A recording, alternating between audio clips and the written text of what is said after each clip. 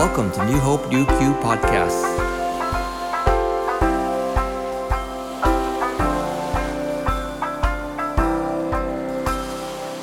Today's sermon is called According to Mark.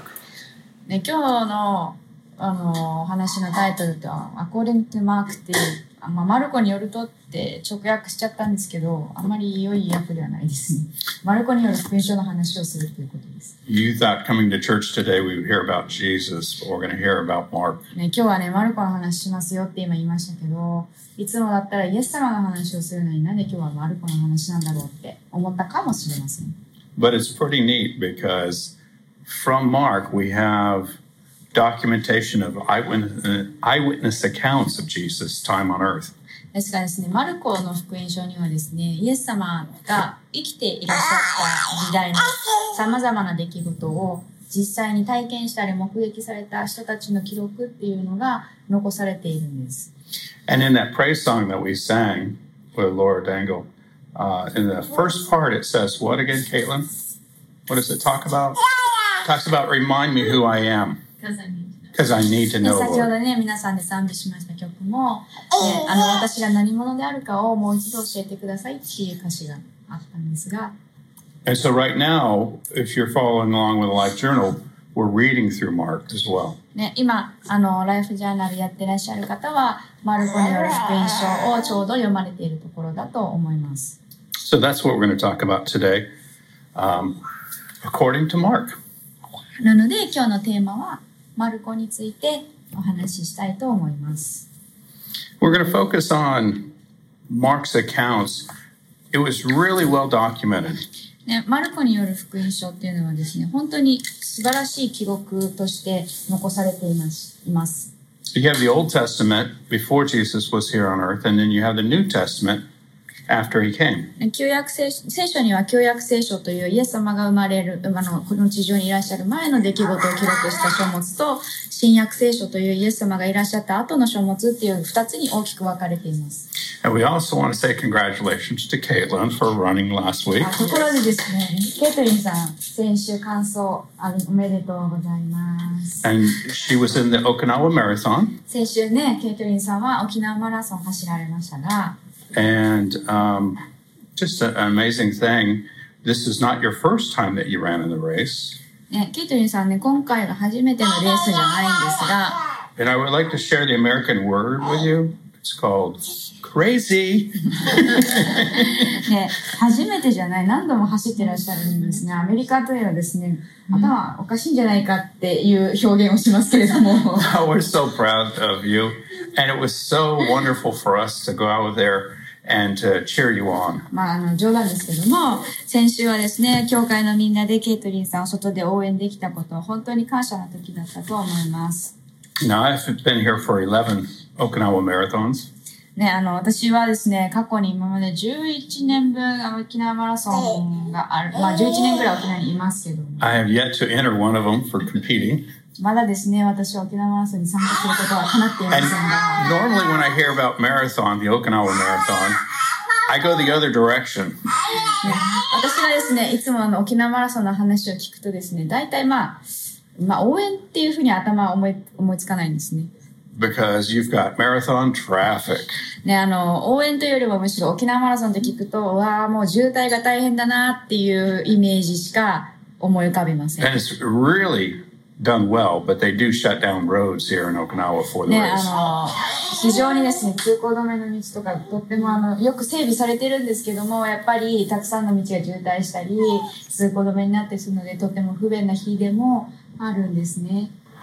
But if you want to know about the Okinawa Marathon, you're going to ask Caitlin, who's running it twice. ですから、もし沖縄マラソンについていろいろまだ知りたいなっていう方がいらっしゃったら、2回もレースを走っていらっしゃるケイトリンさんにぜひ聞いてみてください。Or you could ask us, because we witnessed it, and we could tell you about it. もしくは、私たちは直にケイトリンさんが走った沖縄マラソンを目撃者なので、私たちに聞いてくださっても結構です。But you wouldn't ask people in America because they weren't here for it. ですが、沖縄マラソンについてですね、アメリカに住んでる人には聞かないですよね。尋ねないと思います。なぜなら彼らはここにいなかったから。Not many people in Korea could tell you about the race. もしくはですね、韓国にいらっしゃる人に沖縄マラソンについて聞いてもあんまり意味がないと思います。And certainly 300 years from now, people in Korea are definitely not going to know about the Okinawa Marathon. 今の時代の韓国の人もそうですけども、例えば300年後の韓国人に沖縄マラソンについて知ってるって聞いても絶対知らないと思います。But that's why Mark is so important. ね、これと同じでですね、マルコによる福音書の重要な点というのは、You know, Mark, he's in the back of the Bible, the New Testament area. で、マルコっていう人物は実際にイエス様が生きておられた時代を生きていた人の一人です。He's with his friends, we'll say, Matthew, Mark, Luke, and John. そして他の福音書を書いたヨハネ、ルカ、 And they ヨ have ハネ、マタイか。they have とも great 一緒にいました。 details from Mark documenting Jesus' time on earth. で、マルコによる福音書の中には、たくさんのイエス様が生きていらっしゃった時代の出来事っていうのが詳細に記録されているんです。Here's why the documentation, the scripture is so important, because Mark knew Peter. ね、この福音書が価値があるという意味、この福音書の価値というのはですね、マルコはペトロを知ってたんです。And Peter knew Jesus. で、ペトロはイエス様をご存知でした。And we have this documented in the Bible. それは聖書に記載されている事実です。In fact, today, as we talk about this, I'm going to give you the answers before I give you the scripture. 今日はですね、いつものように空欄を埋めていくスタイルではなく、先に答えを皆さんにお教えするスタイルにやっていきたいと思います。So we know that Peter hung out with Jesus. で、ペトロっていうのはですね、新約時代にイエス様と共に And we know 生 that 活して Peter ました。 knew Mark because Peter had been in jail. で、ペトロはマルコを知ってたっていうのは、ペトロが牢屋にいたっていう記録があるからわかるんですが、He had been arrested and he was under chains. で、ペトロはですね、一回牢の中につながれて、手足を鎖でつながれていた時期がありました。And he also had, it says in the Bible, soldiers sleeping on either side of him. そして兵士が右と左両方にペトロの横の両方に座って番をしていたという記載もあります。But we have it documented that an angel from the Lord came to Peter. そしてそんな幽閉状態にあったペトロの上に天使が現れて And said, "Get up, Peter. Put on your sandals." ね、ペトロ起きなさい、サンダルを履きなさいって。 We can't assume he's from Okinawa, but he did have sandals. ね、ペトロは沖縄の人じゃなかったんですが、沖縄の人みたいにサンダルを履いてました。 And I could just imagine, being asleep like Peter. It's in the middle of the night, and an angel comes and says, "Wake up." ね、幽閉されてる中で身動き取れない中、真夜中寝てる時に天の御使いが現れて起きなさいって言われた時のペトロの心境を考えるとどうでしょう。 And so the angel takes him out of the jail. でですね、天の御使いはペトロを牢から逃がしてくれました。 And he goes from the prison over to Mary's house. で、その牢から逃げてマリアの家に逃げ込むのです。 Mary's important because that is the mother of Mark. で、このマリアというのはマルコの母親でマリアという人がいたんです。 Mother of John, also named Mark. So he's going to Mark's mother's house. なので、ペテロは、天の御使いに牢から解放された後で、マルコの母親の家に逃げ込んだんです。And at the house, there's a lot of followers of Jesus, of the Word. で、この家には、イエス様の言葉を信じて従う人々がよく集まっていました。And they're praying about God. そして、神様に常に祈る家でもありました。But we have this documented in Acts 12, verse 12. この箇所は、使徒による働き12章12節に記載されています。We'll read it first in Nihongo, then English. 日本語でまず読みましょう。はい。Ready? Go. こうと分かったので、ペテロはマルコと呼ばれているヨハネの母マリアの家へ行った。そこには大勢の人が集まって祈っていた。And now in English. Ready? Go. And when he realized this, he went to the house of Mary, the mother of John, who was also called Mark, and many were gathered together and were praying. So he goes to someone he knows. で、ペテロはですね、牢から逃げて、知っている人のところに逃げたんですね。And we have this documented in Scripture. そして、その事実っていうのは、福音書に記載され、人の働きに記載されている事実なんです。And I love the details because it's so funny. He comes to the door and he knocks on the door. ペテロはですね、牢から逃げてきて、まず、マリアの家をノックしてました。You could just imagine. Hello. 夜中にですね、トントントントン。And a little servant girl named Rhonda goes to the door. で、ランダっていう、召使いがドアのところに向かっていて、And she opens the door. ドアを開けました。And she knows that this is Peter because this is what everybody's been praying about. そして、彼女はペテロがそこに立ってるのを見ました。なぜペテロかって分かっているというと、それがみんながもう祈っている事柄だったからなんで And す。she closes the door and runs back to the people and says, Peter's で here. そこでランダはですね、まずドアを閉めてですね、ペテロが来ましたってみんなにお伝えしたんです。 Just a little servant girl, so the people are saying, oh, you're crazy. で、このね、この召使いの女の子が、ペテロが来たなんて突然言ったので、みんなは最初信じなくて、なんてこと言うんだって怒ったんです。But as she's talking, and it's documented in Scripture, they continue to hear the sound. ですが、そうやって揉めてる間も、外でノックの音が聞こえてるんです。And so they go back, and yes, Peter's at the door. なので、誰かが外に出てきて、確認したら、やっぱりペテロが立ってるんです。And again, we'll read this from Scripture, その箇 first 所 in も、 Japanese. その場面も、人による働きには記載されています。 Ready? Go. しかし、ペテロは叩き続けていた。彼らが門を開けると、そこにペテロがいたので、非常に驚いた。And then from Acts 12, verse 16 in English. Ready? Go. But Peter continued knocking, and when they opened the door, they saw him and were amazed. I wanted to share this scripture with you because it shows the connection between Peter and Mark. ね、この箇所っていうのは、ペテロとマルコのつながりっていうのを、きちんと明確に記載している場所なので、皆さんに紹介しました。So we'll study the scripture that Mark wrote down. で、マルコによる福音書について話したいんですけども、But I want you to understand the relationship that Mark had with people that knew Jesus. で、マルコによる福音書の重要さ、価値っていうのは、マルコがイエス様を知る人物とつながっていたというところにあるというのを皆さんに理解していただきたいと思います。Chapter 1 talks about the start of Jesus' ministry. ね、マルコによる福音書1章っていうのは、まず、イエス様が教えを始められたところから始まります。Chapter 2 talks about how Jesus collected his disciples and started the ministry. で、2章では、イエス様が弟子をいろいろなところから呼び寄せて、伝道を始められる様子が書いてます。There was also the talk of the temptation. 山上での誘惑についても記載されてます。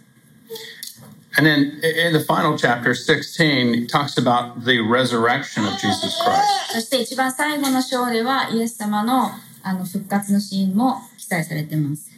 So it's a great thing to read, to know all about Jesus from someone who basically interviewed the people that were there.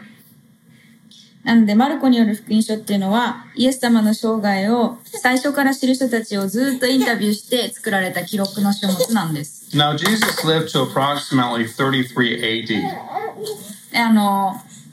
紀元前38年頃にイエス様は生きていらっしゃったと推定されてますが、And 33 AD, AD stands for Anno Domini.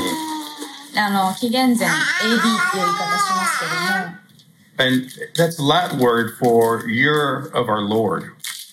AD っていう英語では言い方するんですが、紀元前の訳のラテン語の意味っていうのは、王の年という意味なんです。王様のいらっしゃった年ですね。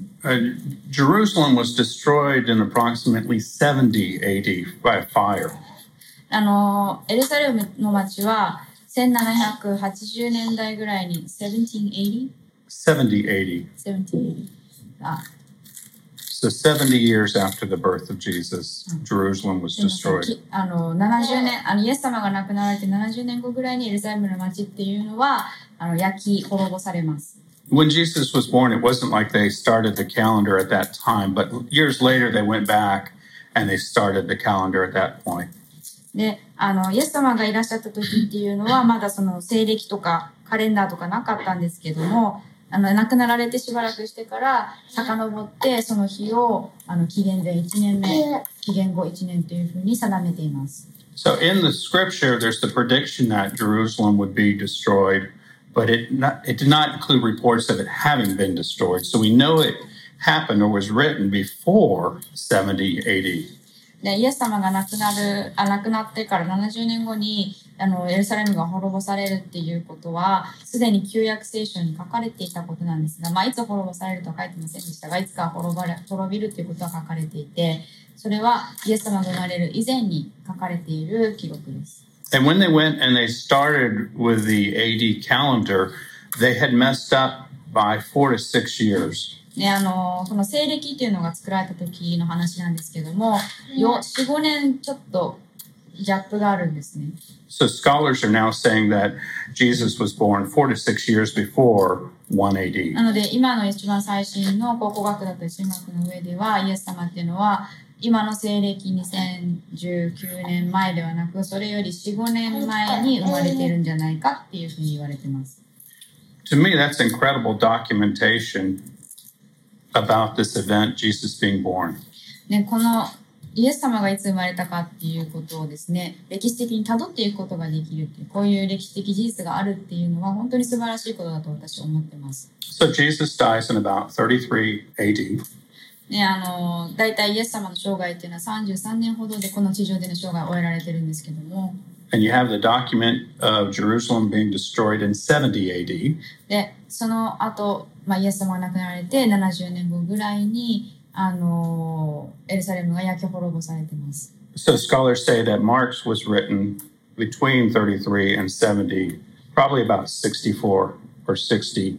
イエス様が亡くなられて64年後ぐらい、イエス様が生まれて60年後ぐらいにマルコによる福音書は、エルサレムが滅ぼされる前、イエス様が亡くなられてからエルサレムが滅ぼされる前のそのどこかで書かれたんじゃないかというふうに言われています。So we're not looking at documentation from someone who is in a different country 300 years later. なのでですね、マルコによる福音書っていうのは、例えば全く知らない赤の他人が違う国で書いた歴史書というわけではないんです。But we're looking at something that's documented within 30 years. ですが、マルコによる福音書っていうのはもっと自分たちイエス様が亡くなられてすぐ30年間以内に編纂された歴史的な記録を記してある書物なんです。And there's also documented evidence that Mark wrote his scriptures down in Italy.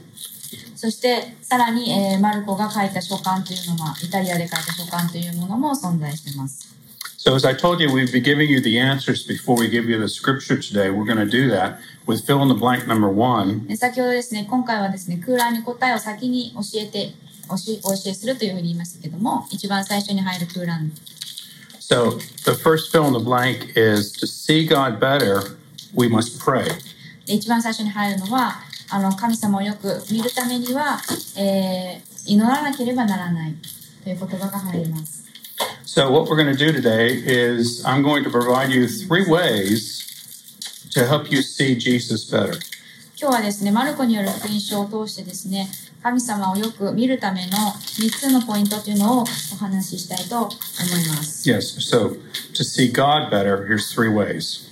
First one is to pray. 神様をよく知るために、よく見るためには3つの方法があって、1つ目は祈ることです。So the first fill in the blank is pray. 祈らなければならない。And then the scripture that goes along with that. これをサポートする聖書の箇所というのは、マルコによる福音書10章27節です。Is from Mark chapter 10 verse 27. And we're going to read it first in Nihongo. まず日本語で読んで、英語で読みましょう。Ready? Go. イエスは彼らをじっと見て言われた。それは人にはできないことですが、神はそれではありません。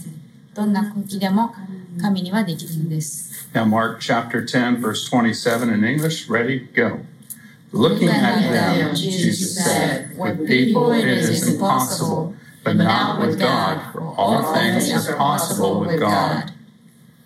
And as they were praying in the Bible, you know that prayer is important to 聖書 Christians. の聖書を読んでると至るところに祈りの重要さっていう、祈りの大切さっていうのが記載されてますけれども、There's many examples of praying in the Bible. たくさんの祈りの例も聖書にはあります。Peter shows up at Mark's mother's house and they're praying.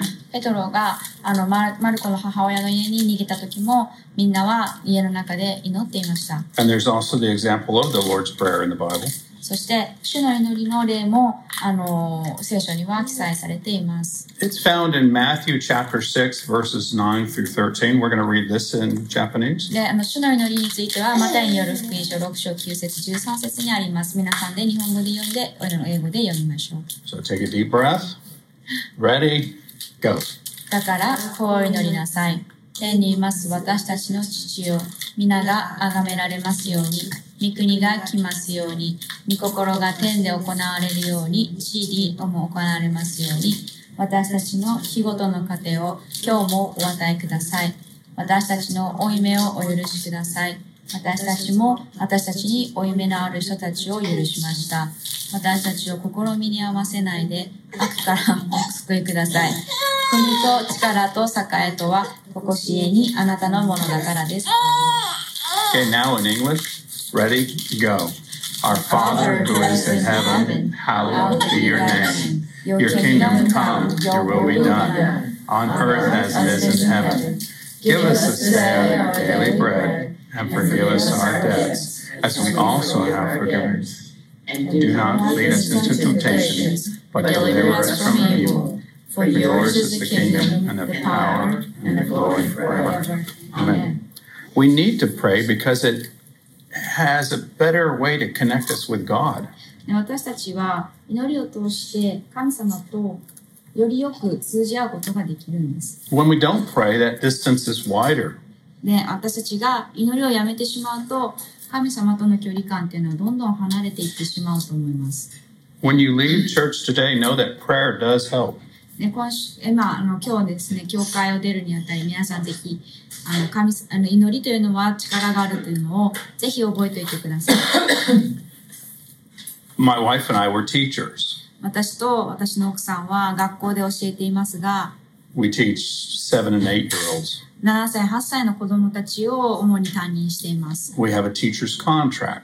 ね、私たちは先生の、契約書っていうのが あります。There's teachers in this congregation. 今日この集まりの中にもたくさんの先生いらっしゃいます。My family has many teachers back in America.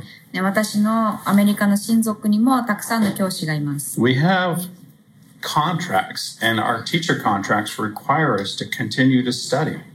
そしてこのみんなが先生のこの契約書というものにサインしていますが、その中のコンディションの一つには、私たちは継続して学び続けなければならないという箇所があります。One of the things we've been teaching this week with our children is to go back to a source text. 今週私が生徒たちに教えていたのは、調べ物をするときに、その調べるものの元に戻っていく、情報の元に戻っていくということです。Go back to where the original information is. ね、実際の情報源が本当はどこから来ているのかっていうのを吟味するということです。That's why it's so important we're studying Mark today.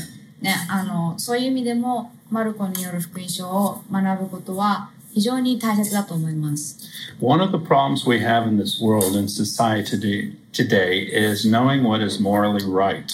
ね、私たちのこの今生きる社会の中の問題の一つは、私たち倫理的に何がいいか、モラルとして何がいいかっていうのはなんとなく分かっているということです。We have a problem understanding what is true.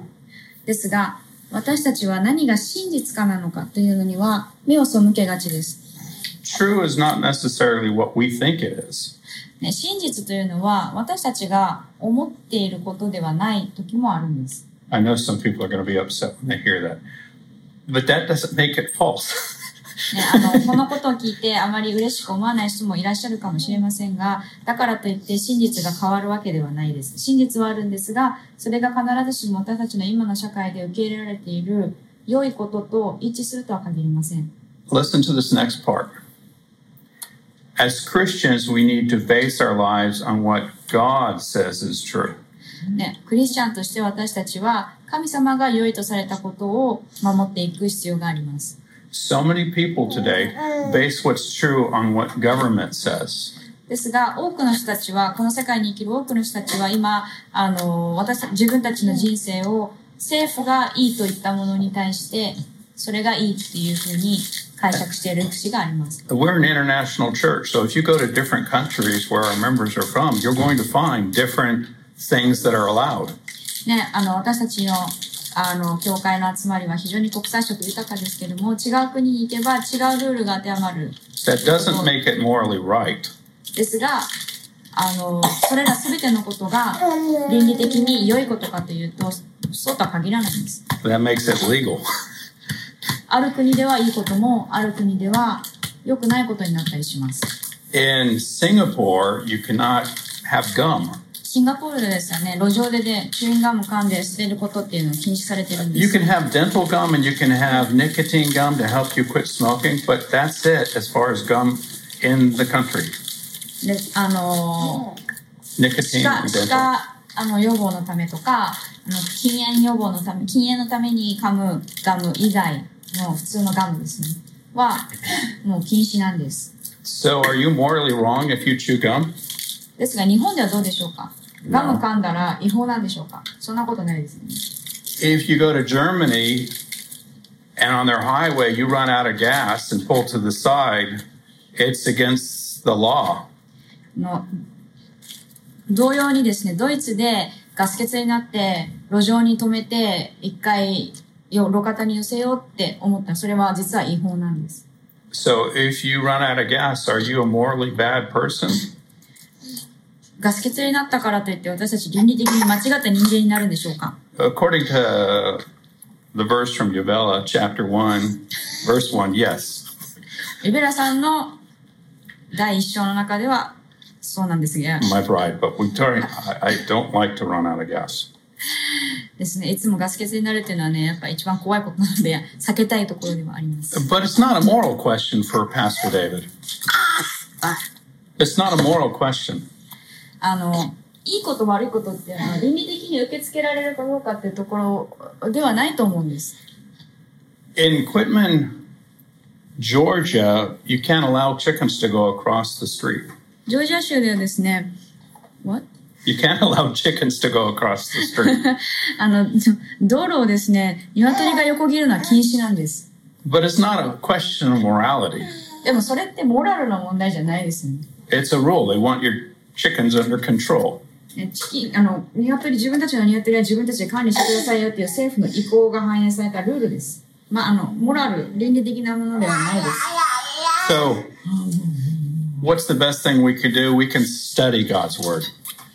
なので、私たちは真実を追い求めるためにも、神様の言葉を学んでいく必要があります。So, fill in the blank number 2 today. 二つ目の空欄に入る言葉ですけれども、 To see God better, we must study. 神様をよく見るには学ばなければならない。And this comes to us from Mark chapter 4, verse 23. そして、マルコによる福音書4章23節にはそれに関連した聖句があります。And we're going to read it first in Nihongo. 日本語でまず読んでいきましょう。 Ready? Go.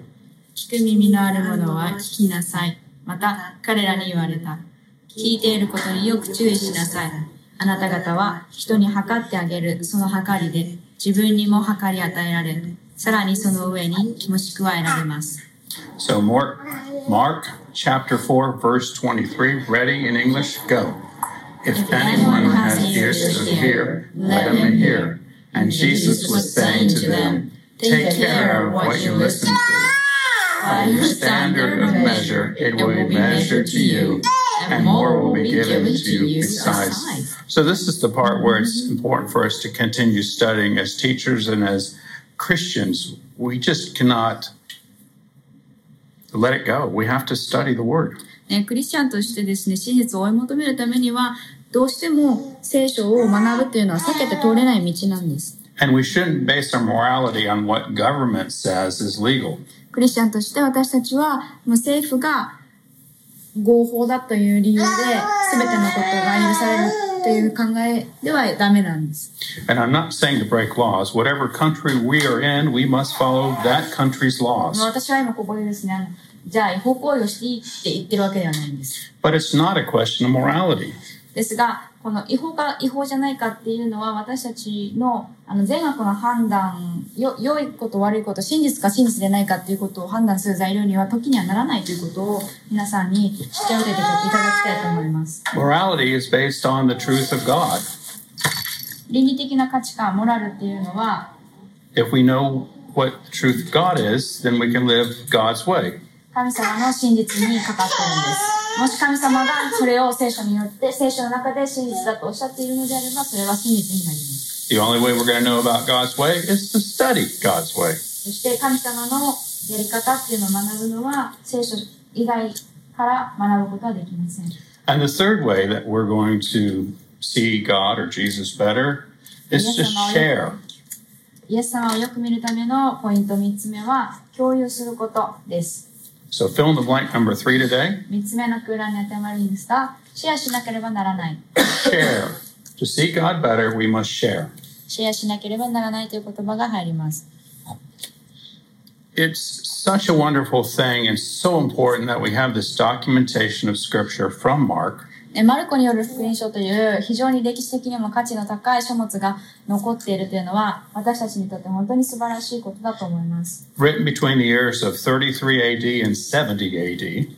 33年イエス様が亡くなられてからエルサレムがなくなるまでの間に書かれたこの書物ですけれども、Mark was considered a pastor, but think of him as a reporter documenting what was taking place. マルコはね、牧師だったとも言われてますけれども、そうではなくて、このマルコによる福音書は、レポーターの人が書いた歴史を編纂した人が書いたような歴史的書物のように捉えてもいいのかもしれません。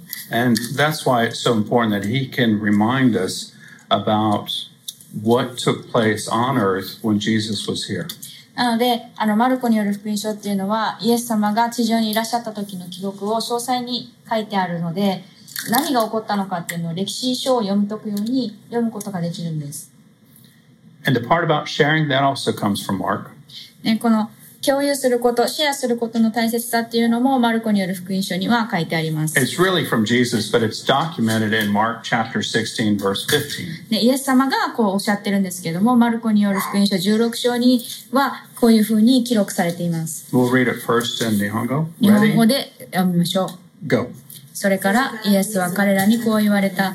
全世界に出て行き、すべての作られたものに福音を述べ伝えなさい。And now, that's a baby talk now in English. Ready? Go. And Jesus said to them, Go into the whole world and preach the gospel to all creation. This is why it's important for us to continue to share. ね、シェアすることの大切さっていうのはここにも記されてます。Also, I know as a teacher and as a student, if you don't study something and then share and talk about it, you don't remember it as well. ね、私は自分自身も生徒でありますし、先生でもあるのでわかるんですが、If we don't share, it's just another book on the shelf. 学んだことをですね、共有できないとですね、真に学んだというふうには言えないと思います。So as we close today, remember to pray. 今週ですね、この礼拝終わるにあたり、祈り、remember to study, 学び、and remember to share. シェアすることっていうのを覚えておきましょう。Three things together. Let's say it together. Ready? Go. ぜひ一緒に祈り、学び、シェアするということをもう一回言いましょう。Ready? Go. Pray, study, and share. One more time. Ready? Go. Pray, study, and share. And take those three words with you today. この3つの言葉を皆さん心に持って、1週間過ごしていけたらと思います。It will help you see God better.